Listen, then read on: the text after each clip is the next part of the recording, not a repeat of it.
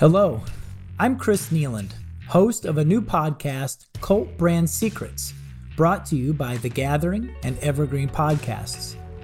The Gathering is a Forbes top-rated business summit and a master class for brand and business leaders looking to reap the benefits of cult-like adoration.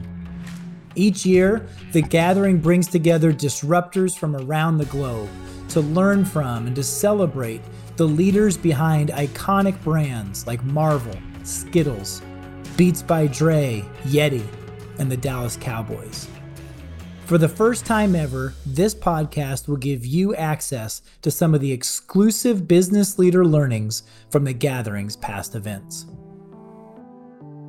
You know, I have a confession to make, and I've never really admitted this to anyone, but I eat an irresponsible amount of M&Ms. They are my weakness, my kryptonite. You know, just seeing those playful colors of yellows and blues and greens, it creates this Pavlovian response in me that makes my mouth water and I just start craving them. So, you know, while Snickers was the first candy brand that we ever honored at The Gathering, and Skittles, I think, generated the most buzz because of just the quirkiness of their marketing campaigns, M&M's has my heart.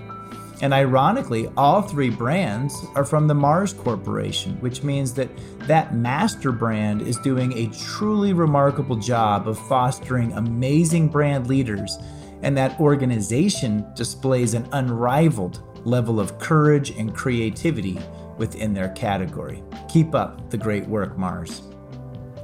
As Nils is going to explain at the beginning of his 2019 Gathering speech, you know, he actually interrupted his Caribbean holiday to fly to Banff in the dead of winter to represent M&M's at The Gathering. And I am so humbled and grateful that busy executives like him are willing to volunteer their time to help our industry learn how to be better marketers. You know, in this case, Nils shares a bit about the product features themselves, as well as how M&M's aspires to be relevant within culture, things like TV shows and music. I encourage you to listen to him and make some notes on how something that was birthed in 1941 as a candy designed for World War II soldiers could really be transformed into what has become the most popular candy in the world. My 2 cents is that it has something to do with the characters that were introduced in 1954. And in 1995, when they doubled down on those characters, they animated them and they gave them distinct personalities because they really leaned heavily into this cult brand principle of being relatable. So have a listen, and then let's come back and share a few more takeaways. When I heard about the slot at 9 o'clock in the morning, I thought the following. I know what you're thinking right now, okay? I know you're thinking, I got out of bed early, not my usual 12 o'clock, just to get here into the room, and what do I see? I see a guy that has no hair, is rather chubby, I'm trying to lose weight, by the way, dressed in black, and is presenting one of the most colorful and fun brands of all. And based on his accent, it sounds like he's freakishly German, right? One of the most humorous countries in the world that you can imagine, based on our history. So, yes, I'm sorry you have to live with that for the next 25 minutes, but there's a reason for that. I've been coming here from Bonaire, lovely island in the Caribbean, 30 degrees Celsius, about 45 degrees difference, I think, versus what we have, 40 here. So really, really nice, spent there some holidays, and I went to some salt fields, and this is what it's all about, right? A lot of people of you like cooking, probably like I do. When you cook, you realize when you cook sweet things, there's always that small pinch of salt that is in every dish to make it rich. That's what I am, okay? In a brand that's all fun, color, humor, you need a solid black-dressed German that's a bit chubby and has no hair to balance all of that crap out, right? So that's what my role is, and you'll see when I talk a bit about myself in a second. I've done that for years now on different brands as well. So my energy, I'm German, I've been in 15 years in consumer goods, and it's been a really exciting journey. 10 years P&G, and 7, 8 years now in Mars Wrigley. I get all my energy, as all of you do, I guess, from my family. My wife, Jennifer, comes from the Philippines. My daily dose of salt, actually. Philippines and German, you can imagine. It's a lot of fun to have. I have a son that's 9 years old, Lucas, love of my life, fantastic. And they gave me a lot of energy. They're right now on the way to the beach, and I hope they have a great day today. So another passion of mine, I'm a huge soccer and football fan. My hometown is Bremen. So my soccer club is Werder Bremen. Some of you might know, most of you might not. Sorry for that. But my team has usually played in the first German league on the lower part of the table, right? Until I moved to Japan. In Japan, I was there. My team was winning championship after championship. And I was like, what the hell is going on? I'm leaving the country. They're winning everything. Came back to Germany, down at the bottom of the table again. So I said, this cannot be the truth. So I talked to my wife, and we decided to move to Chicago about 1.5 years ago. Now they're top 10 again. All going well. Thank you very much. So that's my soccer team. Very excited about this. 3 brands I want to pick on that I've worked on in the past. One brand, when I spent some time in Japan, I worked on a skincare brand called SK-II. Premium skincare brand. $100 and above when you buy it. Exciting brand. When I was there, it was like $200, $300 million business. My job was to bring the brand together from 3 or 4 markets we played in, make it global. Now it's about, I think, 1.7 or 2 billion a brand. Fantastic brand to work on. Same for Vidal Sassoon. Coming back to the SALT principle, obviously I had to end up in hair care at one point in time, as you can imagine. Press conferences always go well when I appear on these things. So I worked on Vidal Sassoon. I completely reframed the whole brand from where it was. You know, it was a bold move. It turned the brand into, at that point in time after the restage, fastest brand of growth in China in the premium hair care segment. Really happy with this. Still my baby when I'm in Asia, when I see it. And last but not least, activation also means to take existing brands and really make them relevant for consumers more tomorrow. That's what I did when I introduced bottles in cars on the Extra brand in Germany. So just to give you some ideas of what I've done in the past, in the P&G world, in the Wrigley world, the Mars world. But I want to talk about M&M's today. Now, this is clearly modeled after me dancing 5 years down the road and 5 beers down the road probably as well. So if you want to see that tonight, enjoy. Delicious lentils to an iconic entertainment brand. That's what it's all about today. And I just want to give you some ideas of what this is. So first of all, thank you to The Gathering to have me here. Thank you to BBDO, JKR, amazing agencies to work with and bring all of this to life. When I got the call, you know, you're changing roles in our companies every 3-4 years. So Mars is not really good at keeping track of what really happened on written format. You have to talk to people and find out what's really making a cult brand, and why is M&M's a cult brand? And the first thing that I've heard is we are just lifting spirits, okay? So lifting spirits over 75 years. We've been there for a while, for a couple of years, right? And when you see some examples, you've seen us represented in a lot of things that are happening in the social space. We've been traveling through what's happening in media and social and in other elements already.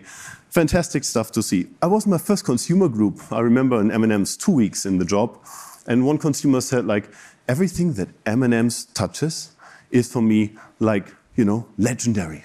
Oh, no pressures, thank you very much. I was sitting there saying, holy crap, that's going to be a fun job to work on. But that's really exciting, right? Also exciting is when you Google or search for M&M's or candies that are in lyrics of music songs, you see M&M's comes up at the top. Now, I see on the top of that list is Aqua, so I felt like probably not the best groups as well that are in the list there, but some of them really love. So really relevant, really big. And you see us in a lot of other executions as well. You see us in recipes. You see us in NASCAR, obviously. You see us in baseball. You see us in artworks. And I love specifically Sports Illustrated with Miss Green, so I'll talk about that in a second as well. And even in the last year, I got 2 calls that are related about M&M's being a cult brand. Call number 1. New Jersey, concert, M&M figures there, M&M figures got stolen. People call me, what the hell is going on? Right? So, I don't know. Maybe somebody had a bit too much to drink, wanted to wake up with red in bed in the next morning. Probably more my dream, to be honest, right? I love that. But, you know, they got returned happily, nice media coverage, nice coverage of the brand, and proof of what a cult brand distinctive assets can do. Second one, Disney World. And really, really something that shows and proves, you know, how broad the appeal of M&M's is. Have a look at this. This little bugger is still on the loose and stole M&M's product from the store in Disney World. Oh my God, right? So something is working with this brand, and I want to use the next 18 minutes to just drill down a bit the 3 simple principles that, you know, I can probably decode why M&M's is where it is, what we've learned on the way. 3 principles: quality, being very distinctive, and last but not least, remaining relevant. And stealing a bit of borrowed memory structures. I know that Marvel is here and a lot of others are here, so fantastic for us to learn. Talk about quality. Huge, huge, huge importance, as you can imagine. So when you put a bowl of M&Ms into anyone's room, the spirits are lifted, right? People love M&Ms, and they love it because they know they get fantastic quality. And when you go to a chocolate factory, and I've got the pleasure to do that, it's a bit different to go to a shampoo factory. In a chocolate factory, you go there, it smells fantastic, and the products are amazing, right? They're hot, they're yummy, wonderful. It takes about 8 hours to get them done. And you know, there's very high complexity. We're producing about 400 million M&Ms on a daily basis, right? A person told me actually they calculated that we're producing more milk chocolate in M&Ms in the US than the whole country of Switzerland. My God, right? Crazy, crazy stuff, and a wonderful place to be. But it's all about breaking it down into quality and really enabling the brand then to travel to other countries. If you've been to Asia, you need to have a product that sustains quality because all of the consumers around the world are going for the highest benchmark possible, right? And that's what you have to deliver. Now, 1941 is where we started. In 1941, we started with introducing M&Ms to the world during the war times, right? And this was actually, you know, the communication that was done to the US. Not sure whether I can get that claim now 100% at war through to legal and regulatory nowadays, but it seemed to have worked at that point in time, right? So why is that something, you know, M&Ms as a quality proposition was always there to say, in the past we had chocolate like bars or tablets, and they would melt. And very functionally, that claim, melts in your mouth, not in your hands, is still known for a lot of consumers, right? So that is something that really helped us to get in the hearts of minds of that consumer at that point in time and brought us also into zones where actually humidity and heat are making a big difference and quality makes a big difference for that matter. Interesting side story of that, green got very famous during the war times as well. Guess what? It became some kind of an aphrodisiac. And why is that? The soldiers came back from the war all with big bags of green M&Ms. They came back to their homes and they haven't seen their loved ones for a lot of times, right? So they were putting all the greens into the garden areas. Hard to see, as you can imagine. Went into the house, said, kids, I've spread a lot of greens into the garden. Go find them out. Had a lot of time with their wife and it was wonderful to re-engage. So one way to get aphrodisiacs done in the simple way, right? So, but talking about colors, colors is really what makes us proud about this brand. Colors gives you a lot of opportunities. You see here what we're selling in the M&M stores as well, right? So you've got 6 colors in every pack. And colors give you a lot of power to play. 1995, as an example, we actually asked consumers to vote. What color do you want to have in your bag? Over 10 million people voted for blue to be in the bag. That's why blue is in the bag right now. And it's a very self-confident candy in the character you'll see later on as well. So really, really colors a unique opportunity for us to play with the brand. And then bite-sized format, let me share here. We've got a lot of, as you saw, we started with tubes, right? We had also cones, and then we moved into pouches that we have still today. So bite-sized format coming from Germany is a huge advantage. We had tablets and bars in Germany, you have to break them, it's not easy to use, and so on. In bite-size, we sometimes also failed. So my most favorite story is coming from gum. You know, we had these bottles in gum. We launched in China, very successful in gum. We brought them to Germany. German sales said, don't believe it's going to work. It's going to be too expensive, so ask marketing to test it. So it's failing, they hoped. Put it into a test, worked. Super success, biggest selling story ever. And then the marketing guy said, like, oh, why didn't we believe it in the first moment, right? It's this not invented here syndrome. We launched tubes or boxes of chocolate in China, very successful again. The Germans were smarter this time and said, well, let's launch it now. That was us saying like, oh, let's go in, full Monty. Launched it. What a miserable disaster it was. It's still sitting on the shelves right now and nobody's going to buy it ever. Why is that? Because we completely underestimated consumption behavior of our consumers at that point in time. The Chinese actually are taking a bottle, take 3 M&Ms out, close the bottle and put it aside. That's not happening in Europe or in the US. There's very different consumption behavior. So the bottles really didn't work. People brought them, ate them, and had a piece of plastic in their hand, which they didn't know what to do with, right? So good learnings for us on bite size and things that work out and sometimes don't the way that you think they should. And last but not least, flavors. So I'm proud to announce in April we're going to have hazelnut spread coming to the US. But it's fantastic. And yes, so it's really going to be exciting.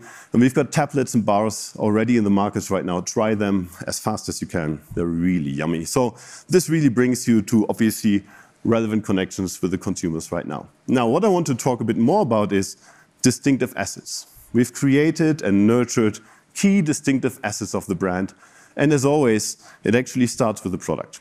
So on the product, you see the M imprint. And in the beginning, in the past, it was really all about talking about quality, as I said before. It's about showing what the product is all about and showing this is only being delivered by M. And by the way, the M&Ms stand for the two founders that created the M&Ms in the first place, with one of them being Forrest Mars, right? So really, really high imprint on talking about quality. It's dubbed to be, our characters obviously are famous, as you know, and they're dubbed to be more famous than Santa Claus or others. Doubt that a bit, still love them a lot. And then you see them actually being portrayed right now as well in 5 stores, in M&M stores that we have around the world, of what I would call the starting of an ecosystem that we're going to get into even more, right? So we've got 5 stores, we've got 20 million people running through that, lots of products being sold there, from merchandise to focus primarily still on chocolate, but really building this ecosystem story all around the world and offering My M&Ms, enabling us, for example, to play key M&Ms where you can print your name or put your picture and use them in weddings or for other events that are really relevant and important for you. Characters were introduced in 1954. They started, as you can imagine, black and white in the beginning. Lovely to see because colors don't really play a strong role. And our first characters, the big 2 ones, the red and yellow, got really famous 1960. Now, in 1995, one of the guys that were really smart, Paul Michaels in our company, decided to heavily invest and move the brand from its functional core to the more emotional and aspirational core, right? So really brought the characters into life and really created what we have right now. The gang of characters, and they're really, really, portraying what you see with this jester archetype in comedy shows. You see Seinfeld, you see Laurel and Hardy, you see Friends, for example. All of these characters are actually related to this kind of comedian, to this kind of, jester attitude. That's why it's traveling so easily across most of the markets. When I say most, we're still working very hard in China. It's not that easy to get that jester humor across there. But we're getting there, right? So this is really what the characters are all about. And they lifted us from a functional mean only to the emotional mean and really add a new layer of distinctivity that hasn't been there in the brand before. Now, important to know, at that point in time, we gave up the functional communication, something I believe in, right? Just adding on top will not work for you. You'll have to give up something to move into something new. You have to make bold moves that don't feel good at that point in time. Still, people call me and say, can we not go back to the functional core? But just doing 2 or 3 or 4 things at the same time, it's not going to work. You have to be single-minded, you have to be focused, and you have to be really, really clear on where you want to go. So we have human personalities, comedic archetypes, and we have flaws. So I relate mostly to Orange. Actually, he's a bit, worried about everything that's happening, and with all the bets that we're taking, there's a positive worriness, positive madness around myself that I'm sharing with Orange. So he's a bit like me. Same haircut as well. So walking, talking, delicious chocolate, and they're always afraid of being eaten. So when you see the advertising and the communication, always keep them in mind. These poor fellows are always out there, and people want to eat them. It's about the quality. It's about being distinctive and being bold on changing distinctive assets. I see people dancing. That's not bad for 9:30 in the morning. And now I want to talk about being relevant and keeping yourself relevant and entertaining over time. Now, how do you do that? Ambition is obviously we need to move advertising. We need to move communication and transcend it. And obviously we see what's happening in the world out there. So we need to be also here courageous and move ships from one to another. And that's what's happening for us right now. Again, 3 territories. I've been way too long in P&G apparently because it's always the number 3 that's in my head. A big piece for us is what we call screen time. Screen time is beginning in the cinema and at the TV screens at home, and that's what I call the past of screen time.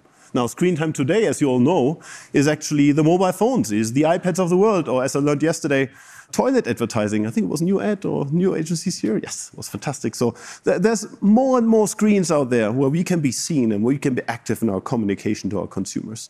And last but not least, there's a big piece in my heart that's all about the brand purpose. We've got such a fun brand, and there's so many ways to bring that to life in the right way possible to make it relevant.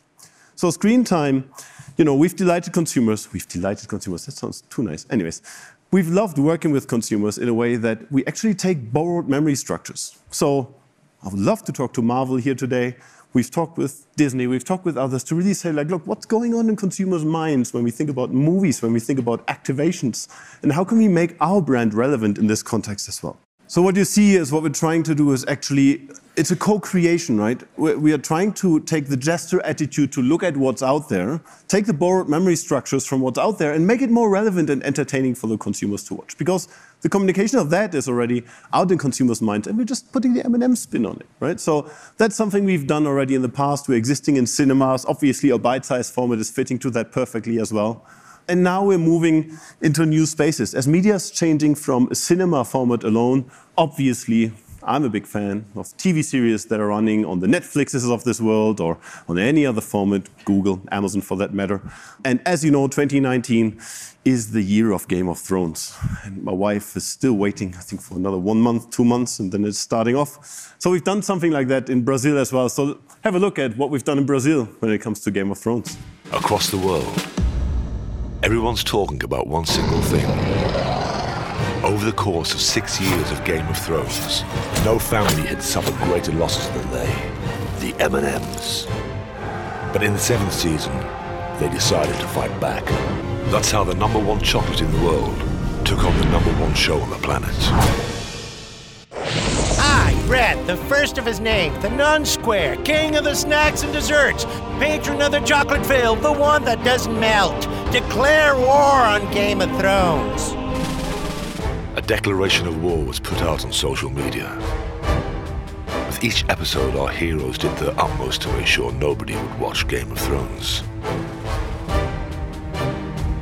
As the story developed, new content was created.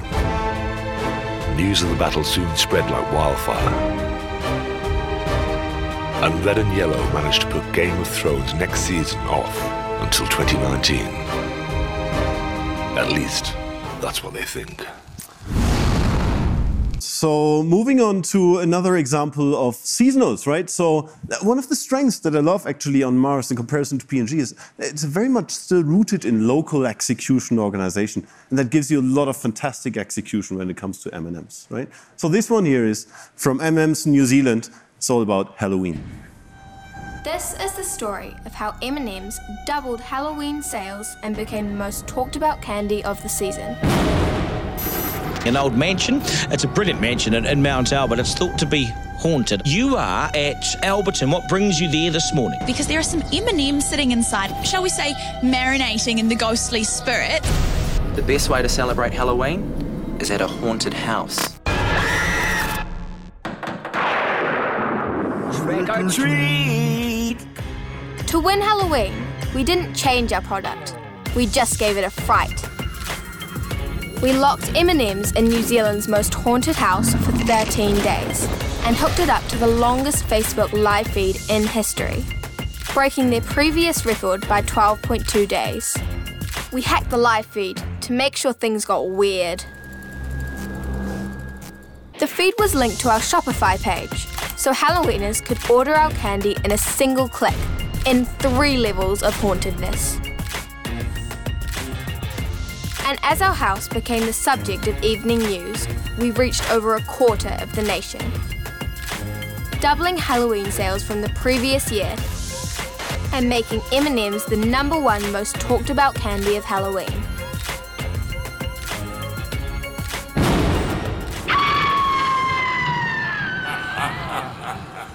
I became a big fan of Halloween since I moved to the US, actually, because not that big in Europe yet, but we're getting there. So last but not least, let's find time to do some good, shall we? So we've been proudly for the last 4 years actually working with Red Nose Day in the US, in the UK. We're partner with Walgreens, so fantastic work done there. So as you can imagine, I'm running over time. My German heart is bleeding, but that was fully worth it. So leaving the stage with you and the following thoughts. Search for the grain of salt. It's truly worth it. Not only for the grain of salt itself, but for all the others. It's really, having diversity and all of that, it's really fun. It makes the whole thing so much more enjoyable. Dig for the quality. If you don't have it, you'll go nowhere. If you have no distinctive memories, and if you're not bold enough to change them, it will not going to be long lasting. And if you don't leverage borrowed memory structures and get relevant over time, that's really something that's truly essential for a brand to last for 75 years, and actually has been growing for the last 17 years consecutively. So with that, I would like to thank you and close with miles to go before I sleep and lots of sweet memories to keep. Thank you so much, guys.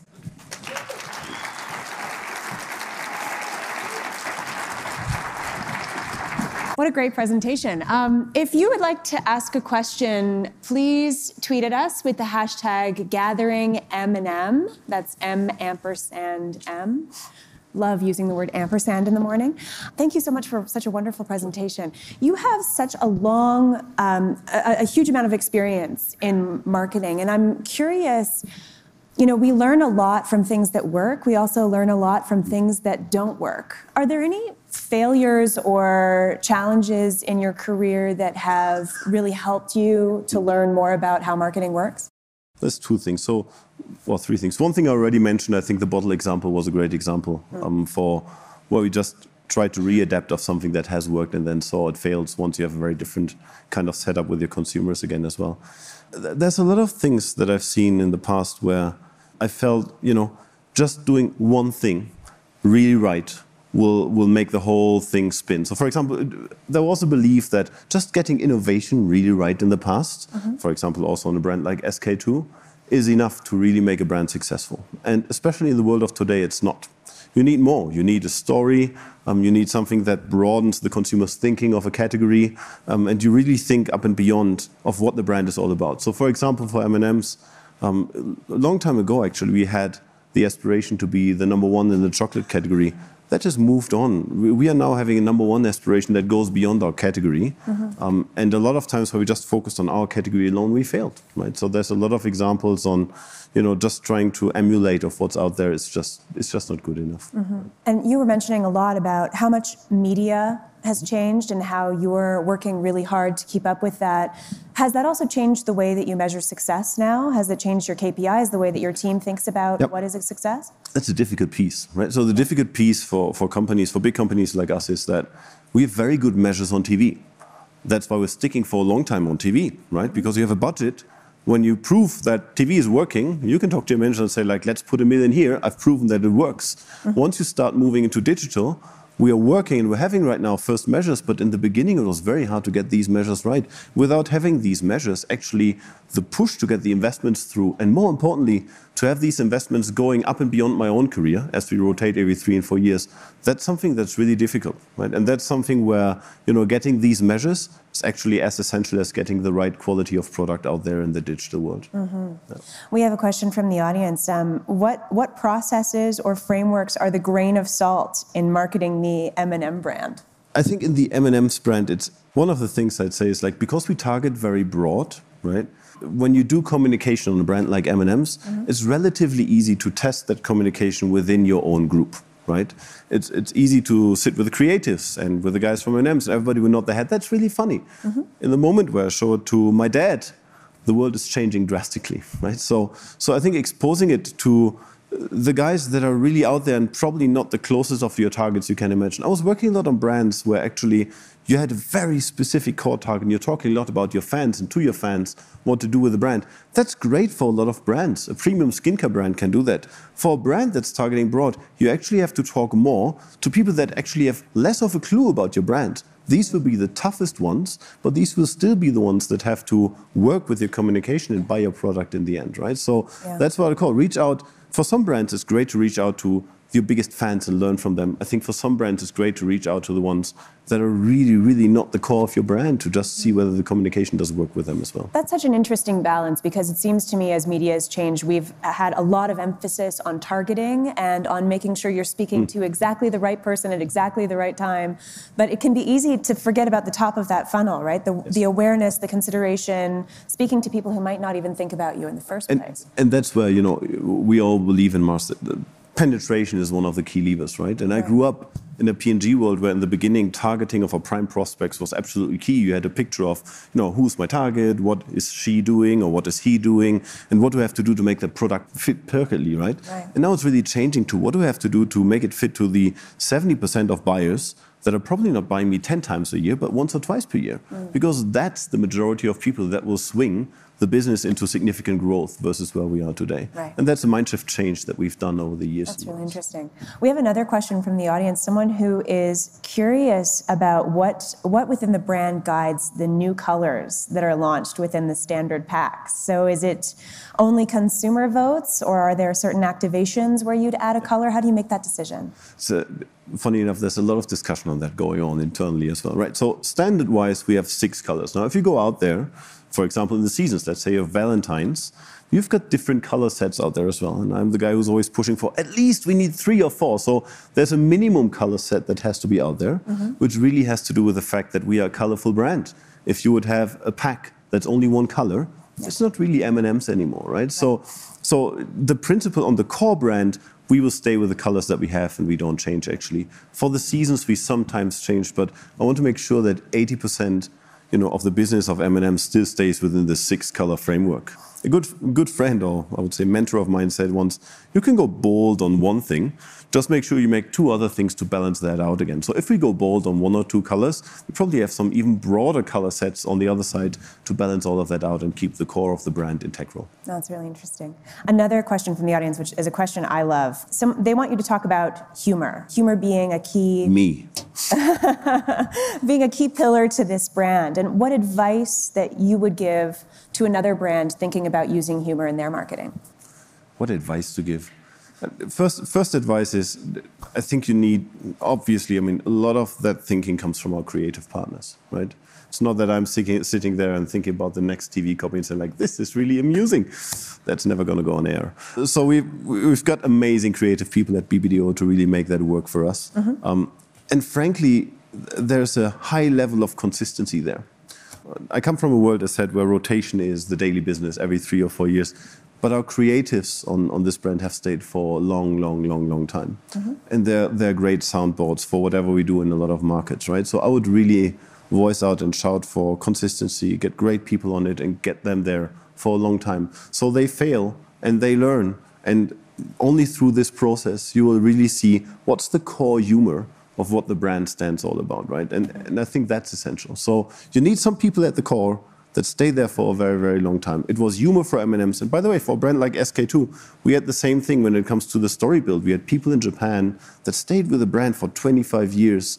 And to tell you, like, the whole core history of what the brand really has story-wise developed into. And that's really essential. You need some pieces within each brand that stays there for a long time. And then probably some crazy people like me that are rotating around that.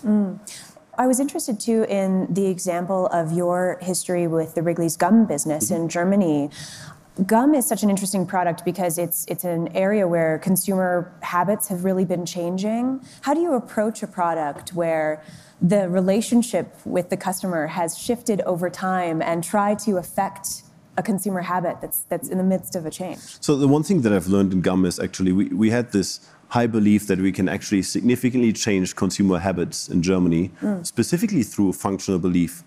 And frankly, that has only worked so-so. So in Germany, we position gum a lot as like being good for your teeth. And gum is good for your teeth, don't get me wrong, right? So it's functionally all right.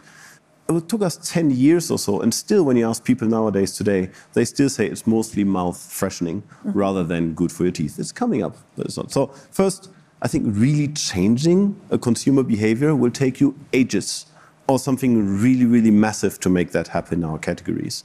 What you can do though is, and that's what I talked about here as well, leverage existing memory structures, existing behaviors, and find your way in. And car is a great example. Right? You already have a bottle holder in your car. Exchanging your drink with a bottle of gum is something very easy to do. And then you actually consume way more gum versus what you've done before. And so it's really about like finding these sweet spots where the brand has a higher relevance that you can tap into with the right packaging, the right flavor, or anything else to really broaden the space of getting more reach with our consumers. Another question from the audience. This person is interested in how you measure success or failure for a brand sponsorship. This person is particularly interested in your NASCAR sponsorship, but I'm interested also broadly in success or failure for sponsorships in general. So there's a lot of measures, as you can imagine. So in principle, a starting point of measurement for us is always reach. Right? So we always measure how many people are we able to reach with whatever we're doing as an activity. Let that be TV, let that be PR, let that be any sponsorship as well. So reach is the first thing. Then on sponsorships, there's always a certain amount of how much can we directly measure impact? And there are some models that we're using to make that happen, i.e. how much does it really impact our sales? And how much is it probably impacting our brand equities, right? So a lot of these things that we're doing, I would say there's a high percentage of quality data behind it. There is a percentage of we just believe it is the right thing to do as well, right? But these things only sustain if I think there's a meaningful amount of quantitative data, let it be reach or let it be direct impact on sales. And there are some methodologies that bring us a bit closer to that. That makes sense. We are out of time, but thank you so much for joining us and for such a wonderful presentation. Thank you. So it's exciting to be here. Hope you have a great day. Thank you. That was great.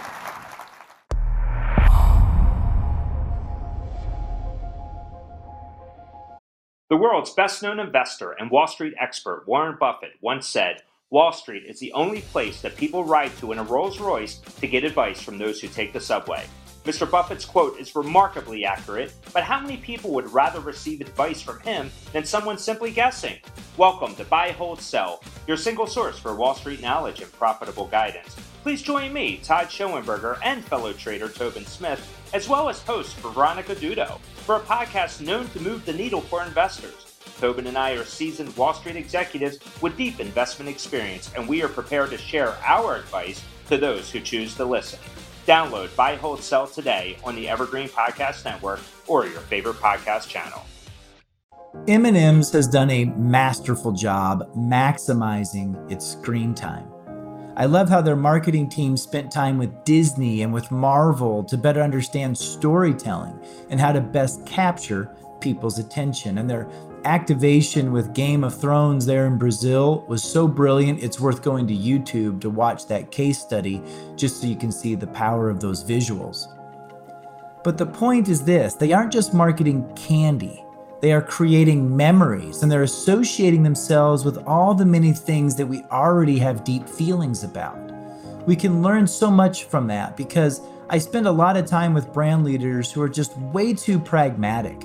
They obsess about how they're going to win the weekend or drive some temporary sales metric. And what they fail to realize is that while they are struggling to win these temporary battles, cult brands are out there winning the war. M&M's has grown in popularity and in sales over the past 7 decades because they just follow a different type of marketing mandate. They have a different playbook. This podcast and the Gathering event itself, they exist to expose courageous and creative brand leaders to run different plays within a different type of playbook. And we're not here just to celebrate and honor these brands who have mastered these plays, but to hopefully educate and motivate all of us to copy those plays and to do similar things. I suggest everyone go and do themselves a big favor. Go buy a 5-pound bag of M&Ms, then call your marketing team and your agency partners into a meeting and spend time evaluating and reevaluating your go-to-market strategies. Measure yourself against all 8 proven cult brand principles. You know, so much of M&M's success came from exploiting just one of those 8 principles, which we call being relatable. So just imagine what you can do if you seek to apply all 8 of them. Good luck. I'm rooting for you. Once again, this is your host, Chris Nealand, and you've been listening to Cult Brand Secrets, where we explore the great speakers and insights shared at The Gathering, a Forbes top-rated business summit. Learn more about The Gathering at cultgathering.com. If you enjoyed today's podcast, please rate and review us on your podcast app. It really helps. Cult Brand Secrets is a production of Evergreen Podcasts. Learn more about our podcasts at evergreenpodcast.com. Special thanks to Connor Standish and Laura Winter for their assistance in making this podcast possible. Also, I'd like to thank our producer and audio engineer, William Pritz, as well as executive producers David Moss and Bridget Coyne. I'm your host, Chris Nealand. Thanks for listening.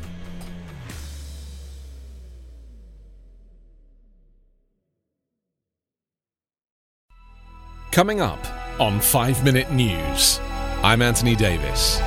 You might think it's partisan because maybe it's critical of one side or the other, but it's not, it's just the truth. And I think that's also something that's kind of unusual for Americans listening to the radio or to podcasts, because the news landscape in the States has been so partisan for so many decades. So 5 Minute News is verified, truthful, independent, unbiased, and essential world news daily.